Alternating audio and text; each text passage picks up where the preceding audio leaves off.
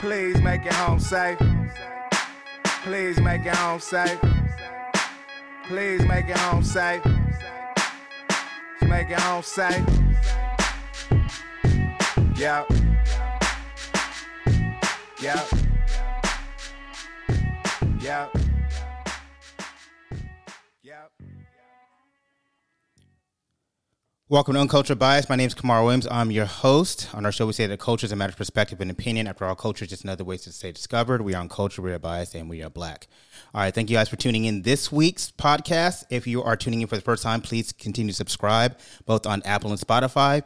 If you're on Apple, go ahead and please leave a comment, a 5-star review if you're so inclined, and continue to share. We always say in the show, sharing is caring, particularly when we ask you guys to go ahead and text your friends and just let them know this is a dope podcast or it's a particular section that you like, and, you know, so forth and so on. So, you know, the more you share, the more we can produce more content, and you guys can leave more commentary. Also visit the website, KamarWilliams.com, where we have not only an active blog, but also it's a great way for those who are on the podcast, who like the podcast, to engage with our show and say, hey, we'd like to see this type of topic. So, all right, get it, got it, good.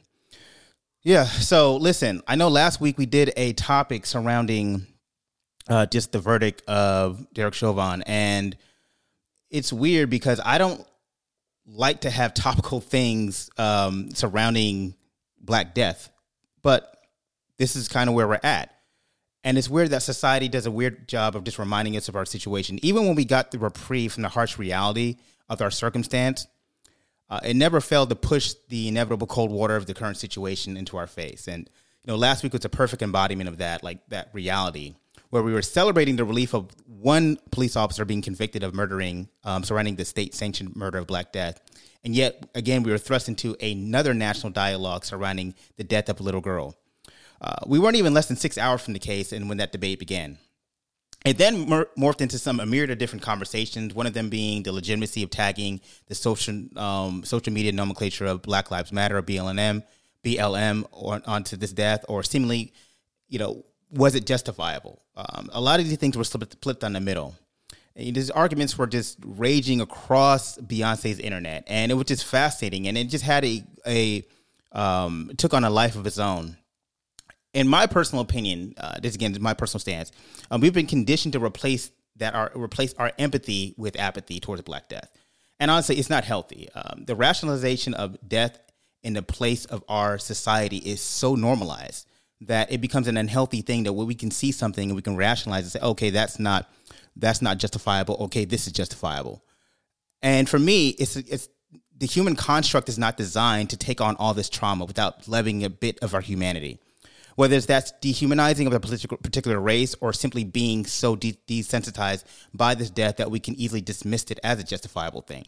To be clear, something being justified is not the basis for normality in my life, because laws change over time, but morality is steadfast. So we'll discuss a lot of these things when we get into this podcast, and I'm going to get actually a special podcast of 3 other brothers on here, different backgrounds, varying backgrounds. We're going to talk about a number of different things, from modern day policing to news surrounding the recent shooting death in North Carolina. We'll even get into topics such as defund the police. Before we get into that, I want to make sure to give a shout out to the sponsors of Keystone Global.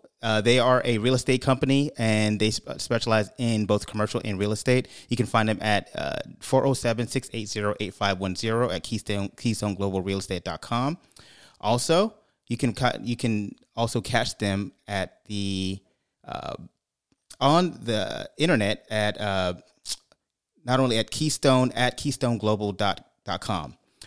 Also, mycompasstax.com, you can reach them at 850-273-7193. Although they're based out of Tallahassee, they can handle everything from to personal taxes to business taxes. So they're my personal tax attorney. Tell them that it's got sent by Uncultured Bias podcast, and they'll give you a special discount. Lastly, but not least, my law firm, Smith & Williams Trial Group. You can reach us at 888-SWTG-LAW or cwilliams@swtglaw.com. Again, reference this podcast for a specialized discount. We specialize in probate and estate planning. All right, great. got all that house cleaning out the way. As I mentioned, we're going to bring in a special podcast, and joining me in this podcast are three brothers. One of them, his name is Jonathan Blocker. He's a civil rights attorney. He has some roots in Central Florida, but he's currently in Alabama, on his way to Alabama as we speak. So he's going to bless us with his time. We have civil litigation attorney Isaiah Floyd, and we have FTAC training specialist. That's his company, Christopher Lusan. Gentlemen, are you still here with me? Yes, sir. All right. Yep. Isaiah, John. I'm here. All right. So I'm here. All right. So I'm going to say first of all, thank you all for joining me on this pod. I really hate that we have to have a pod surrounding this, like as far as just this topic, but I want to get right into the subject last week, and we'll talk about topical things about what's going on currently. But when you guys heard of that 16-year-old's death, what were your immediate thoughts? I'll start with you, Isaiah. Well, I was informed by the way of a video at 4 a.m. in the morning, and so I watched the video, and I probably watched it about 10 times. Yeah. And then I read the message underneath the video. The girl was 15 or 16 years old, and so my first reaction was, "What just happened?" Because everything happened so quickly. Yeah. And then my second reaction was, "This is a tragedy," because a 15, 16-year-old girl just lost her life, and it didn't seem like any adult there had the wherewithal just to say or de-escalate the situation. So, yeah. What about you, Chris? Definitely was heartbreaking, to hear about that, then to see the video. I agree. That was my first comment, that when I saw the video, that all those adults, they failed to do their job as far as being an adult and taking control of that situation and ensuring the safety of all involved. So again, a young child, young Black child at that, lost her life. So it was very heartbreaking, but then for me, I look at things, totality of the situation, and there's no winners involved. Yeah. Yeah. Jonathan. Yeah, and I appreciate it. I apologize if you hear a newborn in the background, but my immediate reaction was exhaustion. At this point, I'm tired of there's like a low-level thrum anxiety in me, where if I turn on Facebook, the news, will I see another Black or brown face killed or listed as mortally wounded in a police encounter? And so when I saw that, a little part of me just shut down even some more. And I think for about 3 or 4 years now, I no longer watch the videos if they've been posted. I'll read the article to kind of get the synopsis of what action happened, but I don't want to see it. One, I'm exhausted, but two, I think it's inflicting some type of trauma that I don't quite know how to process just yet. So unless I have to watch it for work and someone's paying me to analyze it, I will not watch these videos anymore. And I was distraught, upset, but then just fatigued that another life was lost. So I want to pivot off that. I mentioned this in my opening about trauma. Do you think it does have a debilitating effect of continually watching these videos? Do you think it dehumanizes us or the victim, or does what is the root of you not watching it? So it's a couple things. One is I don't want to become desensitized to watching a death occur. Yeah. I don't ever want to get to the point where I'm no longer shocked. Two, I don't want to use up my own finite emotional energy on something that I don't have control over. Sometimes I will, but I have to guard it now because I need that energy left over for my kids. And three, I've started, I'm not going to say I'm an expert in this field at all, but looking at epigenetics and the concept that your external interactions or experiences impact your genetic expression. And I've read some articles that folks who survived the Holocaust, what they passed down in their genes are expressions for increased schizophrenia, hypertension, or other adverse health effects. And I already know what my family line has from slavery and the crossing across the Atlantic and anything else, and some racialized terror in the Deep South. So I don't want to add to it more than is already baked into my DNA. So to protect my peace as well as my offspring, I just don't watch it unless I have to. I saw you raise your eyebrow, Chris. Like that was a, I guess that was the first time you've heard that statement. Yeah, I've kind of heard about it, but I agree. I'm in a position where this is part of my job. So as a deadly force instructor, this is all that I do. I analyze stuff and when I'm on the range teaching people, whether it's law enforcement or civilians, this is part of my job as a deadly force instructor. I have to watch these videos because then it's about what tactics could have been applied. Was it justified? Was it not justified? Any improvements, and to really educate people on both sides of the spectrum, the totality of the circumstances and why certain decisions were made. So for me, at times I do have to take a break, so to deal with the trauma. Me personally, I go to counseling. I'm big on family time. I'm big on decompressing, being out and, just enjoying the beautiful weather. You have to, if not, it can take you down a dark hole. Do you think that if we're not careful with we're watching these videos, like, because in your job specifically, and then you're former law enforcement, right? Yes, sir. Certified law enforcement in the state of Florida. Yeah. And so do you think that if we're not careful with these things, it can have a debilitating effect on our humanity, even how, let's say, law enforcement officers view Black or brown people? Definitely. It kind of goes, it could go both ways. I believe it depends on that individual. But, we as a people, we know that we don't trust the system. And, watching these videos, unfortunately, is part of what we demanded. We want transparency, so in order to get that transparency, you have to have the fortitude or whatever word you want to choose to be able to watch these videos. Because if you can't watch the video, then you're not able to really get all the facts. You have to watch the video to see, if that encounter was, if the actions were justifiable or not. So Isaiah, I'm going to bring you in this conversation because I want to know, when you saw the video, what was your analysis? Just putting your legal hat on, did you see did you think it was justifiable in what happened last week to the young lady? Like I said, I watched it 10 times, and I don't know if anybody's seen, but they have a new camera angle out that's across the street. So that gives a clearer picture of what occurred. As soon as I saw it, I thought it was justifiable under the law. Yeah. And let me be clear. That's when we say justifiable in form, we're talking about legal terms of justifiable. What's on the books? Right. Like, what's the black letter print? I think everybody has their kind of subjective opinion as to morally what's justifiable. But on the books, I saw it as a justifiable shooting. And then I waited, of course, before I wrote about it on, social media or whatever like that. And I waited. And then there came the phone calls from other attorneys wanting to request it. And I think that's the other thing that's kind of exhausting about these videos is once somebody sees it, you're going to get a ton of phone calls from other people who want to discuss it with you. Yeah.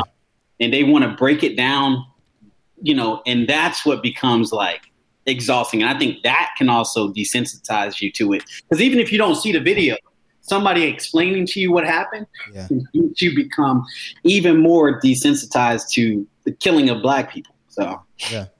It's wild because I get that all the time. Like, someone is like, Kamara, what are your thoughts? Either a text message or inbox or something, or they tag me on a post, and I'd be like, bro, like, it's a lot to pull from this well. Like, it's a lot. Like, y'all want me to, I know I have a podcast, but you want me to comment on every little thing, and it's a lot emotionally to have a thorough analysis on something, that is as traumatizing as that situation or any situation. you know? And so it's funny that, not funny, but it's a little bit funny because I never even had that same thing, but I get that all the time. Jonathan, you're laughing. Do you get that as well? I used to, and then when I stopped responding to those requests, I think they let go and let God. But I get it. I was just like, God, it's like he's speaking to my life right there. I totally get it. Yeah, Chris, you're not in affirmation. I get videos sent to me all the time. I get people that call me because, again, they know that this is what I do, and they know that unfortunately I've had to use my firearm a few times. So when I speak to them and they know that I'm just going to tell them, what it is, so I get calls, I get messages, like this morning I woke up to like 4 videos sent from different shootings that haven't even made the news yet. Jesus, throughout this country because I traveled. So, people know me. So they're sending me stuff. Hey man, I just recorded this. Can you let me know, and it's a lot. Yeah. But, someone, unfortunately in my position, again, I have to do this because I'm out there educating people, who are going to be armed and who can find themselves in a armed conflict. And I need to prepare them on decision making and, just things that they could possibly deal with. So I want to ask you, Chris, you can break this down because you and I had an offline conversation about procedurally, could someone actually disarm somebody in that situation without killing them? It's possibly, but the reality is this: once a person has a deadly weapon in their hand, they have the intent, they have the ability and the means to kill you or cause you great bodily harm. So that's a personal decision whether you're going to take that risk. But I don't know anyone that's reasonable that's going to say, you know what, I'm going to further jeopardize my life by trying to save this person and then I get killed. I have a family that I need to go home to, so I'm essentially responding to the actions of that armed subject. And in that case, it was very quick. It was, like I teach people, shootings are very quick and they're very dynamic. Average law enforcement shooting is from 3.5 seconds to 7 seconds.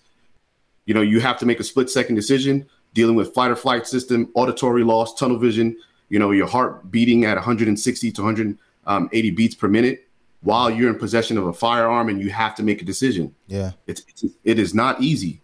Mm-hmm. So what about those who say that, and then you've heard these anecdotal statements. I used to be a counselor and I had to take away knives from kids. I didn't have to shoot them, or I had to, disarm a situation and I didn't have to deal with that, and they didn't have to kill that young lady. They could have figured out another way. What is your thoughts on those anecdotal statements? It's one of those things, I've had some admin people, because I deal with a lot of educators. Yeah. You have a rapport with these kids, these kids, so it's different. When I'm responding to a scene, I don't know who you are, and it escalates so quickly. I have a decision to make, and it's like, if I do this side is not going to be happy. If I do that, this side is not going to be happy. The goal is to, in that given situation, I have to save the lives that are at risk. Yeah. And, you have to make that decision. And, a lot of people are not cut out for it. What are your thoughts, Isaiah? I think that when people make those comments, it's so trollish. It's sitting behind a computer and making those statements when you've never been placed in that situation. My father was a principal in Hillsborough County for some years and used to watch, because I saw this one comment about, well, people used to fight all the time at school and nobody used to get killed. And I wrote back, fight with knives? Because that's wild. But I had a conversation with my father this weekend, and he said, yeah, when you were at SLY, because I went to school with my father, he said, yeah, some parents would drop their children off at the edge of the street corner at the end of the school border and let their kids fight. And those kids used to have pocket knives on them and things like that. And, the police would arrive and it'd be a split decision for them, and sometimes they would use a taser. Nobody was ever shot. Right. But, that was when they didn't have body cams or anything back in that day. So it's just wild. I mean, when you see something happen like that, and people's comments are, well, he should have did this, he should have did that, without having any of the background, the legal knowledge, the background in firearms or anything like that, you can't really sit back and say this person should have did this and this person should have did that. You just don't have a factual basis for that. So you're running based on your subjective opinion, which you have little information to base that opinion off of. Correct. I definitely concur. Can I add to that? Yeah. Also, those individuals who speak of that, in order to use a taser, right? Things that you need or to de-escalate, because people are like, oh, the officer didn't de-escalate. De-escalation requires cooperation from both parties. I can speak to you, but if you're not complying, if you're not trying to hear what I'm saying, and you're still on 100, I'm trying to get you down, it's not going to work. Also, I need time and distance. Had that situation not be dynamic, which means we had all that movement going on, right? If she was just armed, standing outside, not threatening anyone, not advancing on anyone, then yes, like I am on scene. Isaiah's my partner. I have deadly coverage because she does have a deadly weapon in her hand. Then I could say, Isaiah, go ahead, get your taser out. Go ahead and taser. And then if we have another officer on scene, hey, get your taser out. Because if his taser fails, you taser. And we'll just try to keep tasing her until we get her down. But the moment she takes a step forward, advances, she has the intent, the ability, and the means to commit deadly. She has the ability to commit imminent death or great bodily harm. And at that point, then, I then have to respond. One little addition to that is it's funny because people it's just funny because people don't think tasers fail. Correct. They do. And I didn't even bring that up. The percentage rate on failures. Tasers fail 42% of the time throughout this country. That's the failure rate of tasers. People think that taser is this magic, like, all right, you could use a taser for everything. No. We just had an officer that was stabbed in the face because they tried to use a taser. And the guy had 2 large knives. Hold on. I'll let you jump in a second, John. Hold on. Continue. The officer got stabbed in the face because both officers tried to use tasers and it wasn't effective. And the suspect was able to advance on them and stab them. And then they fired. But those officers could have been killed. Johnny, Jonathan, you want to jump in? John? Yeah, I just had I agree that tasers can fail, but I wanted to ask a question about your 42% failure rate. Is that based on failure of at least one prong not to connect with the body of the target, or is it because there's a failure of a charge to go through the apparatus and then shock the person? Like, what is failure? What constitutes it? So it's failure. Why is that? Failure is just the taser not effectively doing its job and stopping that person that the taser was used on. So as far as percentage of whether the prongs made contact, no, I'd have to dig more into that because we go based off the data that Taser International gives us because we report this stuff. So again, 42%. That's, and most cops aren't going to use their taser because they know that in a dynamic situation, man, I don't have the ability and I'm not going to take that chance to use my taser. And then I went to go deploy my taser to give this person some extra time. Then they stabbed me. So let me offer a little bit of pushback though. So 42%, that means 58% of the time it works, right? Now, the cop who was shooting at who shot the young lady, a millimeter off, and he could have killed the other person. Correct. But so yes and no, and this is why. So when you've effectively trained with firearms, right, mm-hmm. where he aimed is center mass in that given dynamic situation. Center mass is the largest part of your body, and he's also, I don't know if you guys know, but he's also a marksman. He was prior military. He was a marksman, so he has the ability to make effective shots. But you're right. It could have gone bad. She could have gotten shot, but he still had to take that chance because, again, if he didn't do that, what would the public say? They would be mad. Hey, you didn't do anything. So it's a catch-22. again, this is me, and I'm not in that situation. I've never been in that situation, and for me, when it comes to the basis of trying to preserve someone's life, I would try to look for every method possible. Now, again, that's split second rationale, right? And it's like you have to make that split second decision, and I get it. But for me, and I'm not saying it's the right thing, but I would have maybe went for the taser. Just for me, because I would have wanted to see if I could preserve. And I think the conversation would have been like, hey, you know what? If God forbid something would have happened, it would have been like he tried to go for the non-lethal alternative first. That worked 58% of the time. And, and unfortunately, quote unquote, it didn't work this time. I think that would have been something, because there was a possibility, if you can save 2 lives as opposed to saving 1, I think you go for 2 lives. Correct. That's in a perfect situation. But in this situation, she would have been, I could bet on it, she would have been killed. She fully extended her right arm to maximum, and she was going in with that. Yeah, she would have been done, because then now the family would have been mad that their child got killed, or whoever that person, their loved ones would have been upset that the officer didn't take the proper actions to protect her. Yeah. It's very hard. And again, there's no winners in this situation. Go ahead, sir. Go ahead, brother. John, go ahead.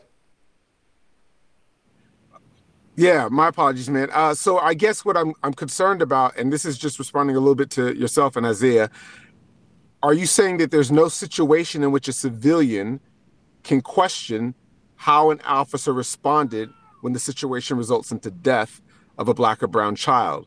Because if we're always saying, you don't know my life, you don't know what I have to go through to shoot the gun, so I'm just supposed to accept your decision making as sacrosanct. And so I guess what I need to understand is how in law enforcement circles, is there an accountability of actually questioning, was that necessary? How is there any redress to make sure it doesn't happen again? How do you restore faith in the community when you do F up with your decision making?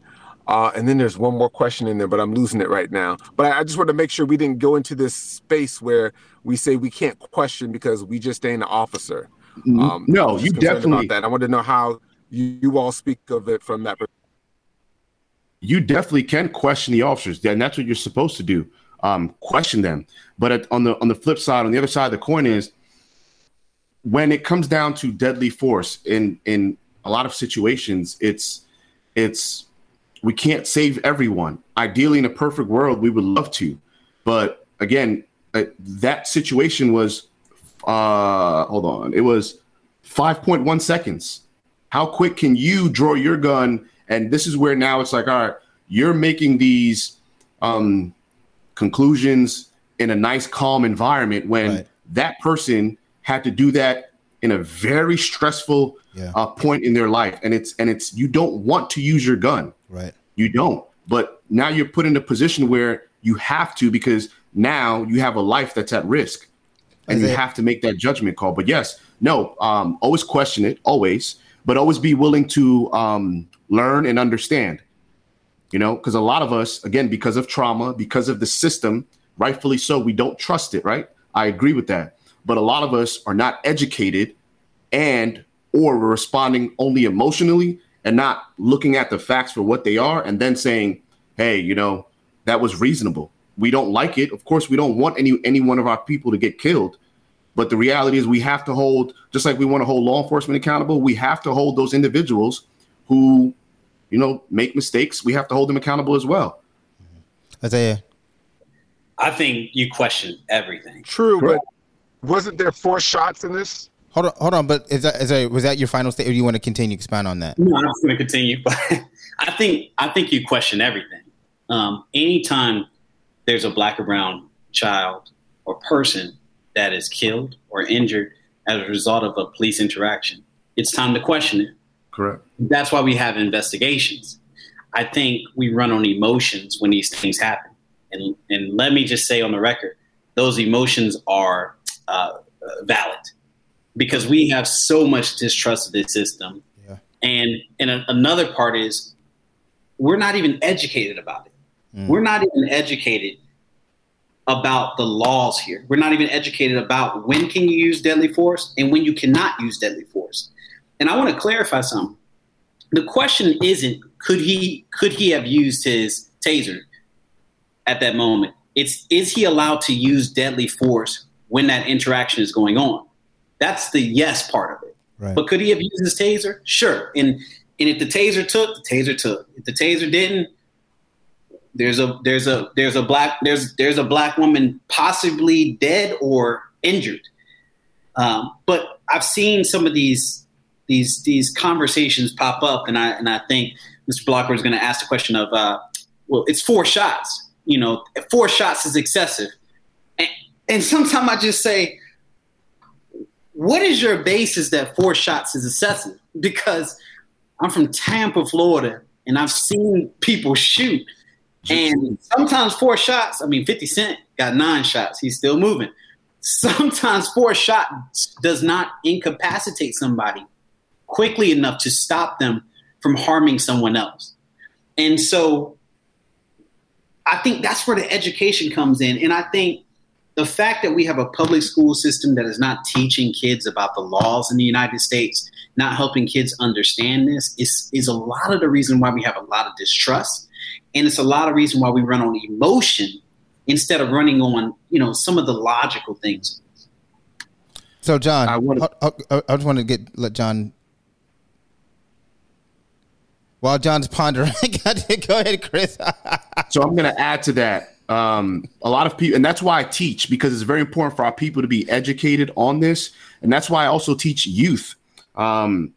In the state of Florida, that's one of the, firearms is one of the top 5 reasons why our youth are injured or killed. So I teach them on things that they shouldn't be doing, what they should do, their rights, as far as dealing with law enforcement. When my clients come to my classes, I also teach them on, protocol. What are they allowed to do? What are the officers not allowed to do? And then so that way they go into situations kind of with some knowledge. Yeah. We review shootings because they have to learn, because if they get involved in a shooting themselves, I want them to know, hey, you're going to be judged accordingly. Statute 776.012. You follow that, you're covered.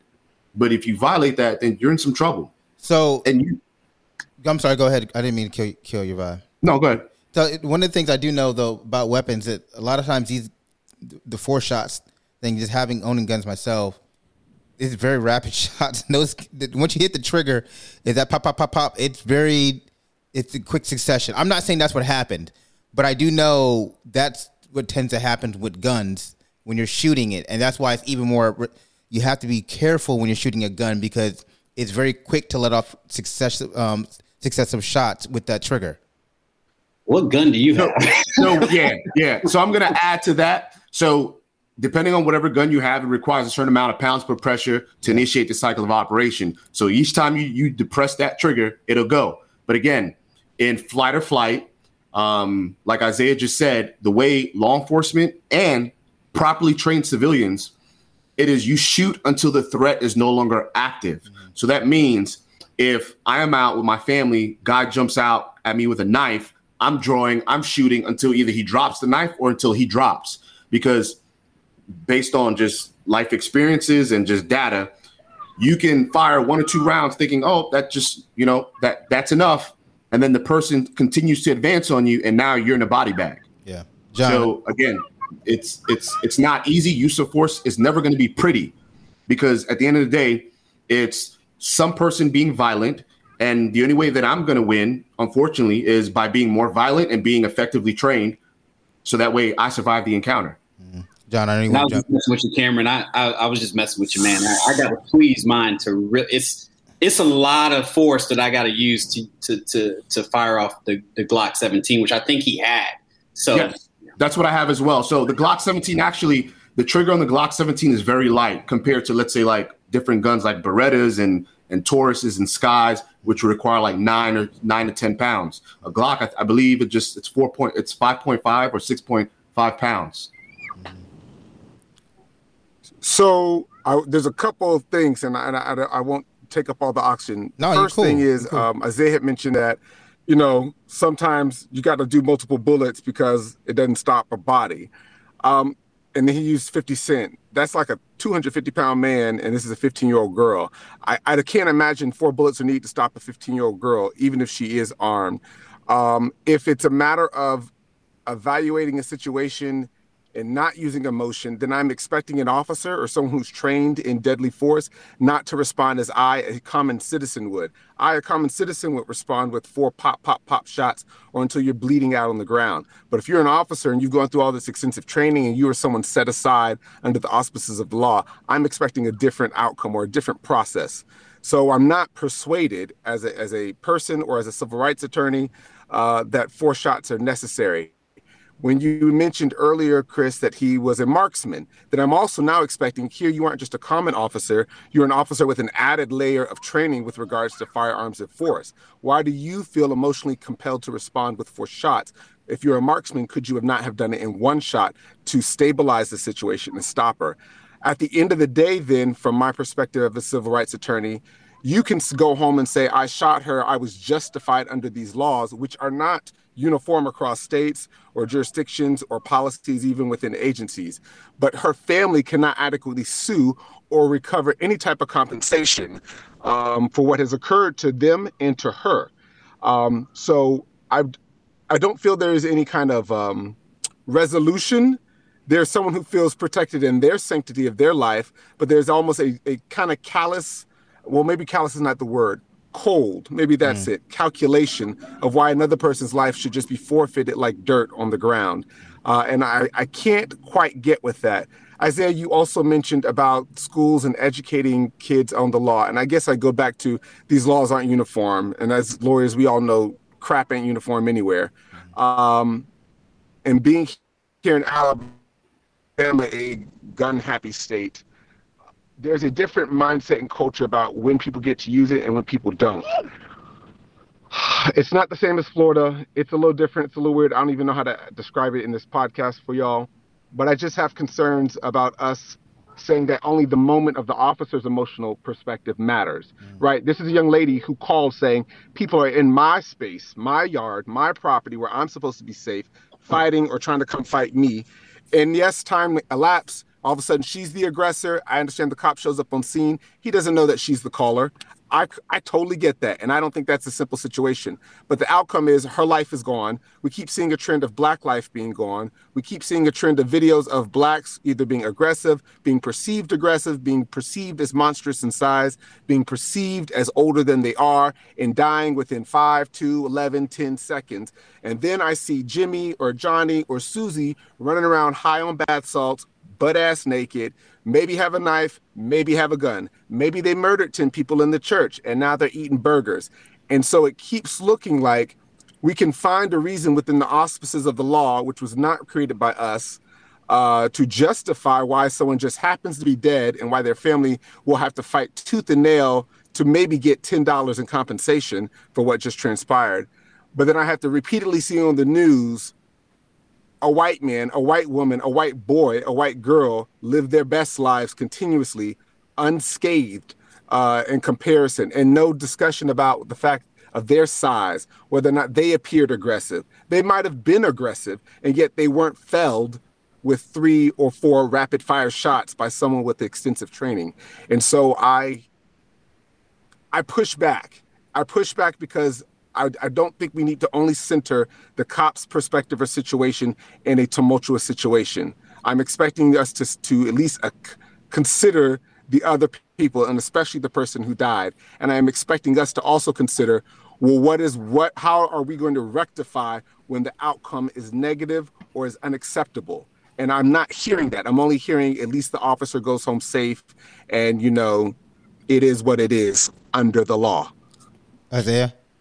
That's just my 2 cents. I don't really have a solution for y'all. No, we don't. But you know what? No, here's the thing. I don't think we're gonna get a solution on this pod, right? But it's just like this is the discussion I wanted to have. So I appreciate it. The solution is legislation and enforcement. I honestly, that's what it is. We talked about education and educating children about the laws.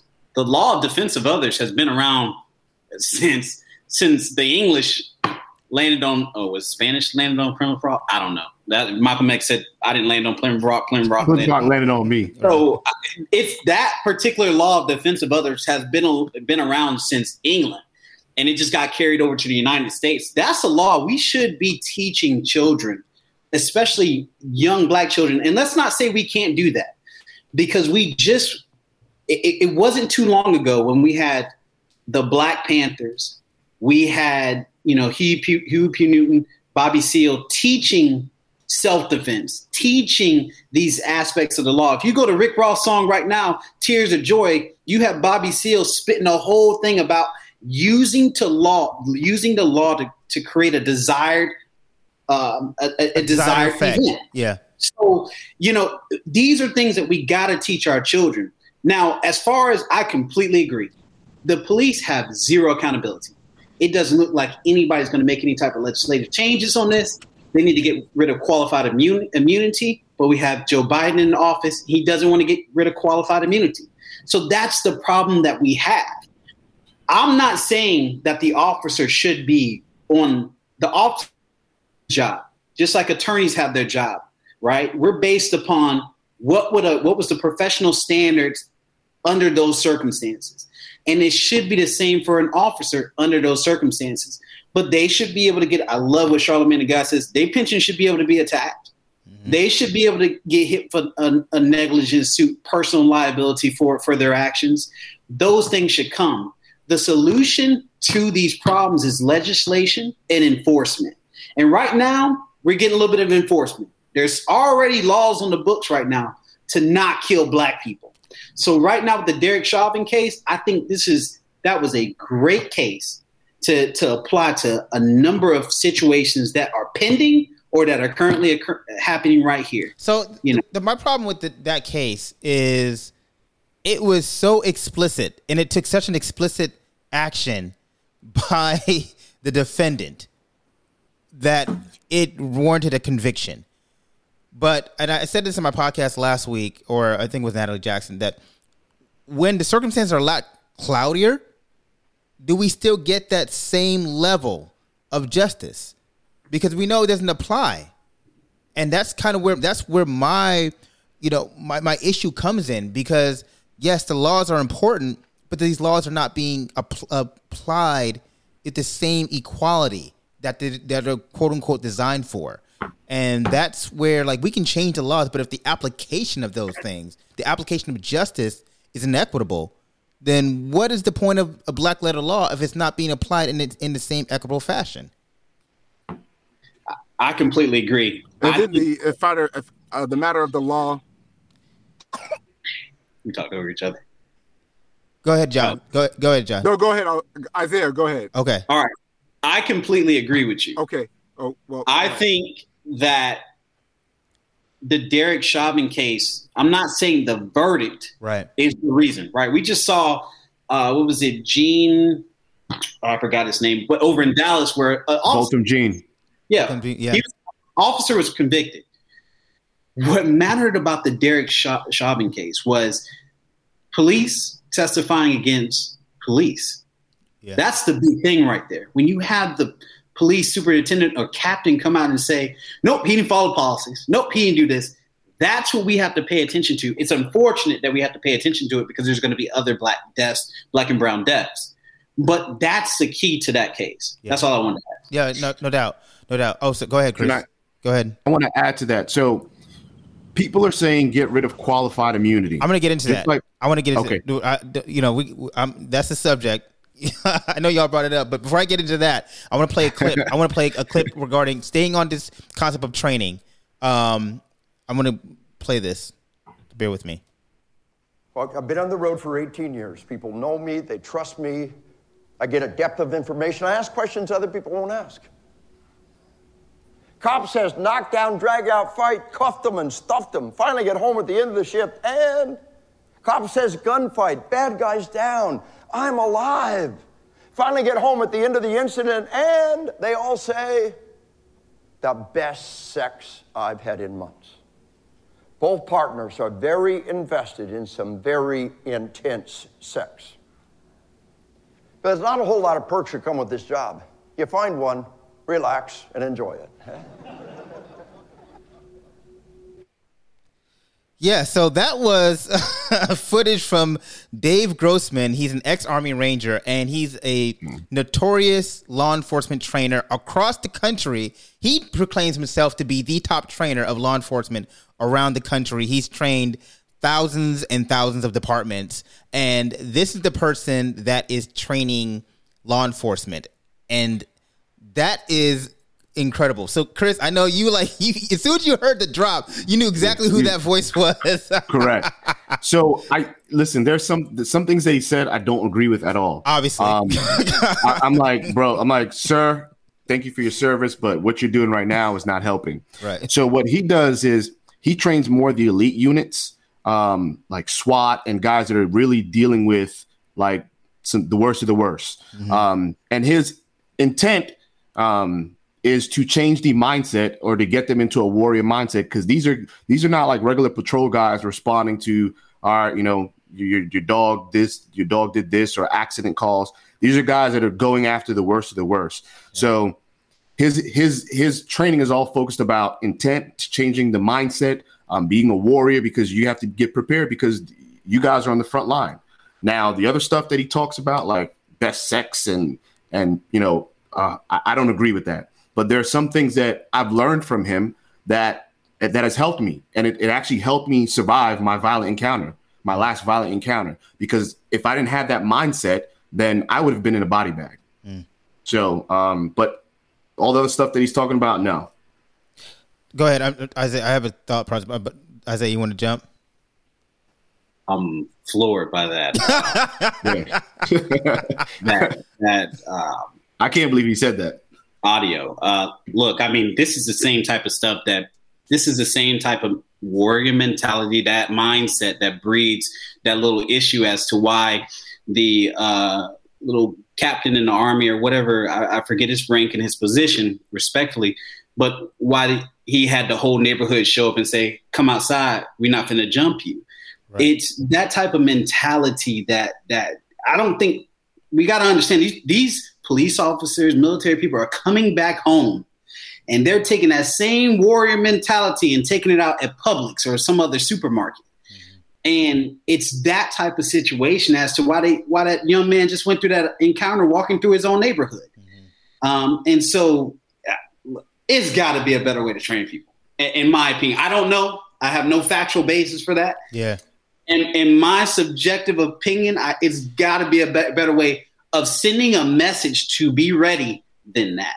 Well, and I just want to say this. I just want to say this, and then John, if you want to chime in, you can.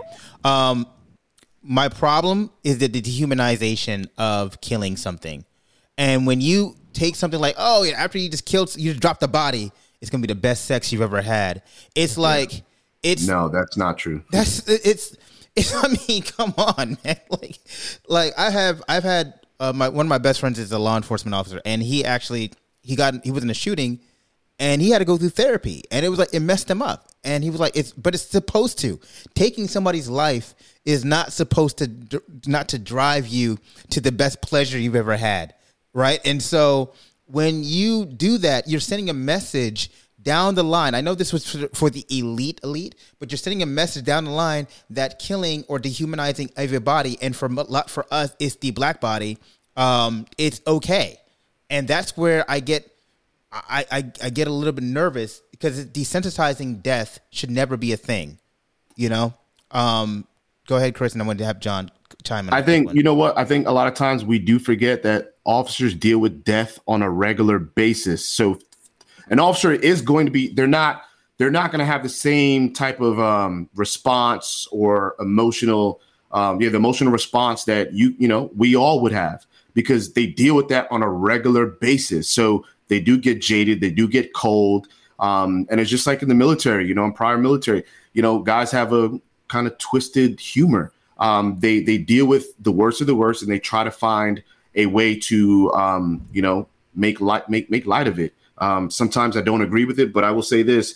I had to go to counseling as well. Mm-hmm. It was severe for me, because I went weeks without eating. I was just drinking water. I didn't want to deal with anyone So I don't know anyone in their right mind, unless they're a psychopath, that they get pleasure from having to take someone's life. Yeah. Because as humans, that is something we are all against. You don't want to have to take someone's life. So yeah, it's, I'll say this. When you're in a place to where you have to take somebody's life, you hope that they have the consciousness of saying that, this is the last resort, not the first thing they want to do. And that's really where, I hope it comes down to. And, you mentioned that they have to deal with death all the time. My only pushback is that doctors have to deal with death all the time too, but yet but we still require them to have the sense of humanity in dealing with their patients. And for them to see death all the time, you don't want them to say, well, people die every day, B. we don't want them to, do the paid in full comment. You know what I mean? So my rebuttal is this: doctors see death in a different manner versus law enforcement. Law enforcement, they're responding to suicide calls. They're dealing with people who actively may try to kill others, kill the officers on scene. Mm-hmm. So there's a level of violence that is required from that officer. A doctor, their job is to save life. That's it, nonstop. So I think because I think the profession, as far as a doctor, there's more, what's the right word? Empathy versus law enforcement. They deal with a lot of nonsense. That's why I tell people, man, if you can take a jump, do a ride along, go out to Sector 4 in Orange County, do a ride along where they deal with a lot of stuff. Believe me, that one shift you'll start looking at things very differently. Yeah. Don, you want to chime in, or you want to move on? Several things, and I don't want to derail where we are now. No, you're cool. I totally get it. When I was a sex crimes prosecutor, when you're inundated with a certain type of subject matter that's kind of dark, it does impact you. And my wife noticed when it impacted me. While I didn't get therapy like Chris, at the end of the day, I had to pull myself out of that specific position, lest I become more warped. And I didn't notice the changes, but she definitely did and called me on it. I wanted to kind of touch on something Isaiah said some minutes ago and kind of take it to another level. We've talked about training, right? And the perspective and the mentality they have. Why not ask? I know we're putting a lot on the common citizen. You should know about firearms. You should know how to defend yourself. You should know what the law is. Common Joe Blow, 12-year-old. But why not ask officers who are going to become trained violence workers to understand the violence that has been exacted upon certain communities over the course of a century and how that stays with you like a residue? We did not get to create the laws of self-defense or attack or proved violence. We were the recipients of it. We continued to be the recipients of it. When we asked to be a part of that club of violence workers, we were told no. When we did manage to do it during Reconstruction, those people who became the first black sheriffs or the first black officers of their towns were killed. They were murdered by mobs who included the white violence workers who are cops at that time. And there was no type of accountability. We jump forward to the 50s and the 60s, and we're seeing the same thing. At this point, I don't feel it's my responsibility as a citizen who's dealing with residual issues forced upon me by the violence workers of the past to have to educate myself. Why are not officers aware of what the communities they're dealing with? Why, there's a friend of mine, or I don't know, he doesn't talk to me anymore. He stopped taking my text messages, but he is an officer, and an officer of color, but of an international extraction, right? So he came in and said, I was raised here and I followed rules and you should follow rules and my life matters more in these situations. And I was like, pause, bro. Why don't you know that my community suffered under officers for over a century in these contexts, and we're still here and we're seeing repeated behaviors? Why are you not aware, and why are you not educating yourself? And then there was radio silence, and then there was deflection, and then there was moving on. I believe that lawyers, as well as officers, law enforcement officers, or any type of violence worker should be educated on the racial trauma and racial violence that is implicit in their profession, and that we can't just act like these things are happening in a vacuum, but that they are repeated cycles. Each generation is going through some type of police brutality and some kind of flavor, and I'm disturbed and irritated when current violence workers act like they're unaware of it or refuse to learn about it, or people say that's just the law, when many of these laws were created and enforced and given a culture of selective enforcement against us, but not for us. And I'll give you a case in point. Georgia had a citizen's arrest law, which stemmed from a time when white people could just go out and wrestle them up a black person that they thought might be out of pocket, right? And that led to Ahmaud Arbery's death. Yes, it was technically legal for Ahmaud Arbery to die in that context, but it was wrong, and the historical context of that law was wrong. So I'm against us just saying that's the law. I am for education, but I'm not for putting the onus of education solely on the citizen or civilian population, especially not the populations who have historically suffered under the weight of violence work. So I'm sorry. Let me just say this, and I'm let Isaiah and then Chris, then we'll move on to another subject. So what I do want to, thank you for that context, John, because what a lot of people don't understand is that law enforcement was based or derived from slave codes, and from trapping the black slaves and bringing them back to plantations, and even to the point where they may have actually been legalized as far as they were no former slaves and weren't slaves anymore, but it didn't matter if they didn't have their paperwork at the same time. They still have slave patrols, and so I'm glad you brought up Arbery, because it meant back to the beginning of my opening monologue that yes, something may actually be legally justifiable, but laws does not dictate morality, and we have to be careful about stuff like that. In this society, when people automatically want to pivot to, well, it was within the legal right. I'm like, well, there was a point in time when I couldn't even vote legally. You know what I mean? There was a point in time when I couldn't even do certain things legally. Right. And so, I mean, we can't be so quick to pivot to the law when we want to show just right or wrong, because right or wrong does not mean something it's not based strictly on if it's legal. Go ahead, Isaiah. I think what John was talking about is everything that's mentioned in this movie called American Skin with Nate Parker, which I did a pod on, by the way. Check it out. It's a great movie, and I think, John, these officers know exactly the history. They know exactly what's going on in these neighborhoods. They understand that these neighborhoods are underprivileged. They understand that there's not a lot of resources in those neighborhoods. But again, just like we heard that audio clip, we have some officers that are being taught that they are going into a war zone instead of some regular person's neighborhood, just because their neighborhood doesn't look the same. And that there lies the problem. And I think that movie actually addresses some of those issues and has that dialogue and that conversation in a more intense, screaming manner, right? But nevertheless has that type of dialogue. And when we talk about morality is in some ways subjective as well, because true. What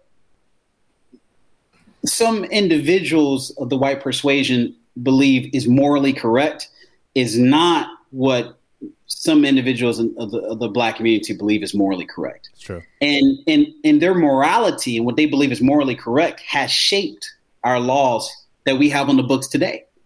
And it is their morality. It is gun culture. I hate using that word, but it is culture in the U.S. That guns is great. That has shaped the types of laws that we have today. And when it comes to self-defense, when it comes to,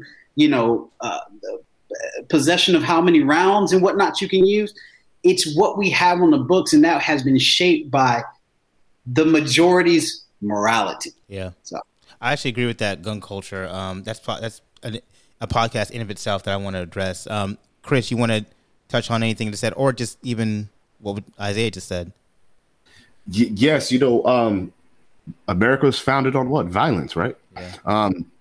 So gun culture is part of that. Now, for me, what I'm big on, what I've always done is officers, you have to understand that a lot of them, they do know, but some of them really don't know. So some of these officers is lack of understanding the people that they're serving. Some of these officers, there's just ignorance. They really just, well, your parents should have did X, Y, Z, should have did this. You should have just followed this, do this, and you would have been all right. No, bro, you grew up in Windermere and now you're policing on Mercy Drive. You cannot see those individuals as equals. This is what I teach when I'm dealing with the officers. You have to understand the history and the psychology of the people that you serve. You understand? Trauma gets passed on. So a question that I ask a lot of white officers, I say, if you see an elderly woman or elderly man hanging out on the porch and if you had to guess what kind of dog they don't like, what would you say? And a lot of them look at me kind of crazy. They don't know where I'm going with it. And they're like, oh, I don't know, maybe a pit bull or something like that. I'm like, no, bro. They see that German Shepherd. You know what that German Shepherd does? When they see a German Shepherd, it reminds them of the police brutality that they experienced in the 50s and the 40s and the 30s. So, again, you have to understand the people that you're serving. All right. Lieutenant Nazario, that's a perfect example of, had he complied, he would have gotten shot. So, again, there's a lot of lack of understanding, lack of really addressing the issues. But on the flip side, I will say this. I've seen, because I watch a lot of videos, I've experienced a lot of things personally while working. We do have to hold ourselves accountable. We know we don't get treated fairly. We know that. So why not start playing chess instead of continue to play checkers? Like, let's hold ourselves accountable. Let's be educated on, our rights, what we can do, what we can't do. But, just like, again, I said this before, we want to hold the system and the officers accountable as we should. We need to, because it needs to improve. But on the flip side, there's a lot of things that I've seen, too, that had that person, and it sounds stupid, but had that person just put their hands up. They know they had a gun. Had they put their hands up, it wouldn't have reached that use of deadly force. Mm-hmm. So I understand both sides. And again, I'm a black man first, so, I get it. But in some situations, I'm not going to say all, some situations, it's because that individual, we didn't hold them accountable. So, first of all, thank you, Chris, for that. What I want to do is I want to move on to qualified immunity. So I know you guys were chopping up that, and I'm actually going to play a clip. So, right now we need to end qualified immunity, period. That's my stance. So you are not willing to compromise on that? So we compromise on so much, we compromise, we die. We compromise, we die. We compromise, we die. I didn't come to Congress to compromise on what could keep us alive, because it holds police officers specifically accountable. Because the thing is this: if you don't hurt people, if you don't kill people, if you are just and fair in your work, then do you need the qualified immunity anyway? So the thing is, all of this safety net. The safety net shouldn't be there. But let me say this: where are all of these special protections for nurses and for other people in other positions that do very dangerous work that's just trying to help people? So no, I will not compromise on that. We need to end qualified immunity, and the reason why there is this open lane for compromise is because they see that people will do it. I didn't come. St. Louis did not send me here. St. Louis being number one for police murder in the country per capita, and has been that way for years. The people did not send me here to save their lives by falling down on the one thing that we needed the most. No. And I don't want to belabor this, and I hear the passion in your voice on this issue, but if it comes back to the House with a compromise on qualified immunity, would you vote against that? I am not prepared to vote. I'm not prepared to support that. So that was actually Congresswoman Cori Bush, and she's based out of Missouri, as you could surmise. And I'm going to go down the roll call here. So I'm going to start with you, John. What are your thoughts on that? And so we're just loading back up the car again, so I apologize if you hear a toddler. We love babies. But I am against qualified immunity. There's no justification up for it. It was created from whole cloth by the U.S. Supreme Court in response to demonstrators who were going against police brutality and other forms of segregationist violence. That when you look at the legal history of the ability to sue the state, the founding fathers, as our Supreme Court and conservative lawmakers, I love to quote, the founding fathers did not envision qualified immunity. They made no space or provision for it. It was literally pieced together post-Reconstruction by some small little slivers in the post-Reconstruction case law and then brought fully together in the 50s. So no, officers have relied on it and sat behind it and benefited from it for way too long. It requires more work for a litigant or an aggrieved party to prove that they should be allowed to get beyond qualified immunity and therefore allow their case to proceed than any other type of law I've ever practiced in my life. It is disgusting. It is atrocious because usually the people who need to get past qualified immunity the most have the least resources to spend on it. And here in Alabama, they created an additional thing. So you have qualified immunity, and then you have state immunity, state agent immunity. And they have played so many games with trying to make it do what it's supposed to do, which is enshrine white supremacy, that the case law is confusing. And every 5 to 10 years, the Alabama Supreme Court has to re-explain itself on its own created policy. So here you have to get past qualified immunity, state agent immunity. I think there's even like jailer immunity. I mean, y'all, there's layers to this bull crap. So I'm against it. I believe it should be abolished outright. The Supreme Court is not going to do it. So it's incumbent upon Congress, which is right now leaning towards conservatism, or Biden or somebody at a federal level, though, to go ahead and just invalidate that doctrine that was created to protect the racist actions of white government and law enforcement in the early 20th century. So Isaiah, I'm going to ask you to comment on this with the caveat of also explaining to those who are not familiar what qualified immunity is. And I know he mentioned Biden, if you're comfortable with that frame.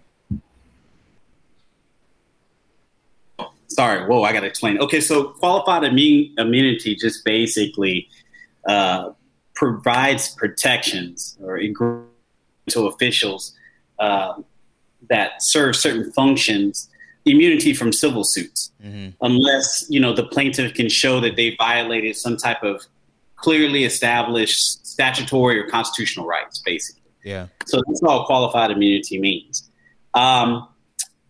I do not agree with qualified immunity, and John has passionately advocated against it, and I absolutely agree with him. I believe police officers should be on the same standard that lawyers, doctors, and other professionals have, which is did we act reasonable under the circumstances? Did we act reasonable based upon our profession?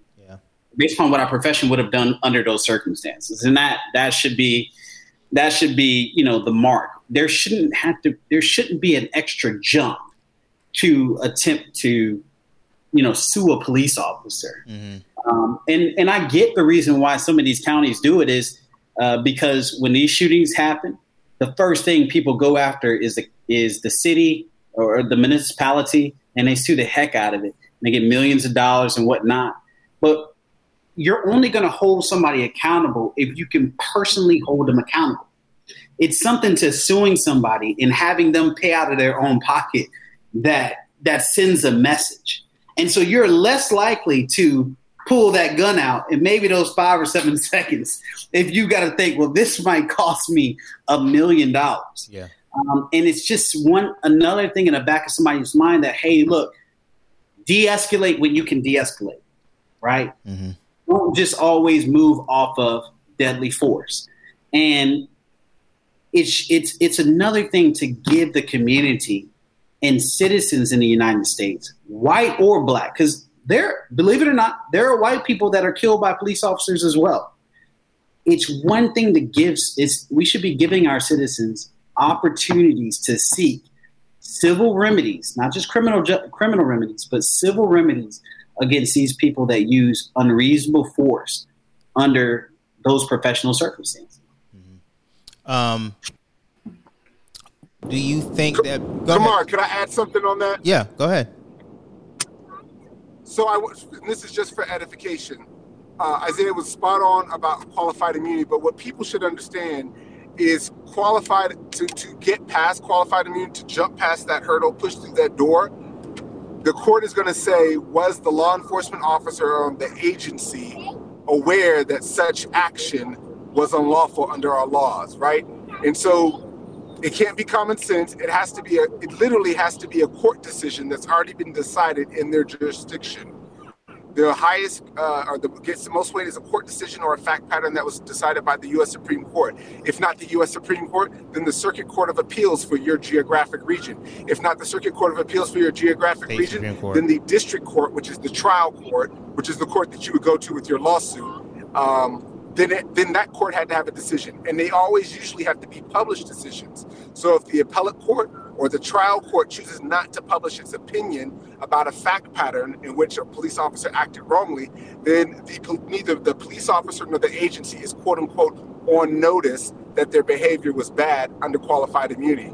Also, if a fact pattern happened, let's say in California, right?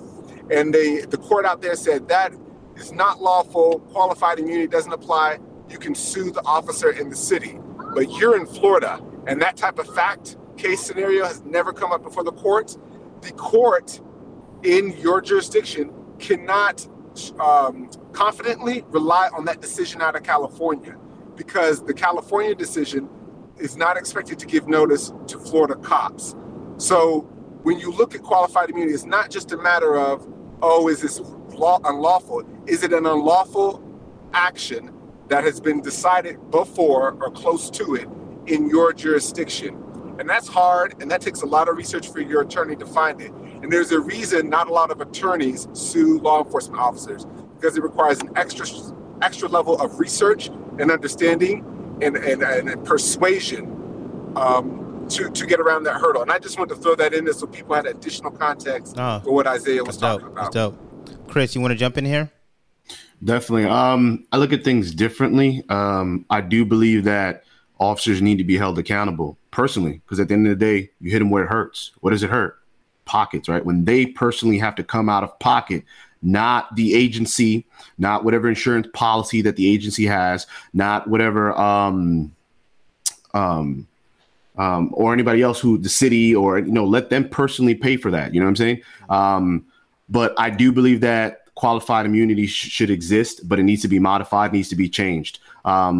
Because just like, it's like this, if an officer does something that is right, and we don't have qualified immunity, now people have the opportunity to just start, like, all right, the officer acted accordingly, but I feel like he didn't.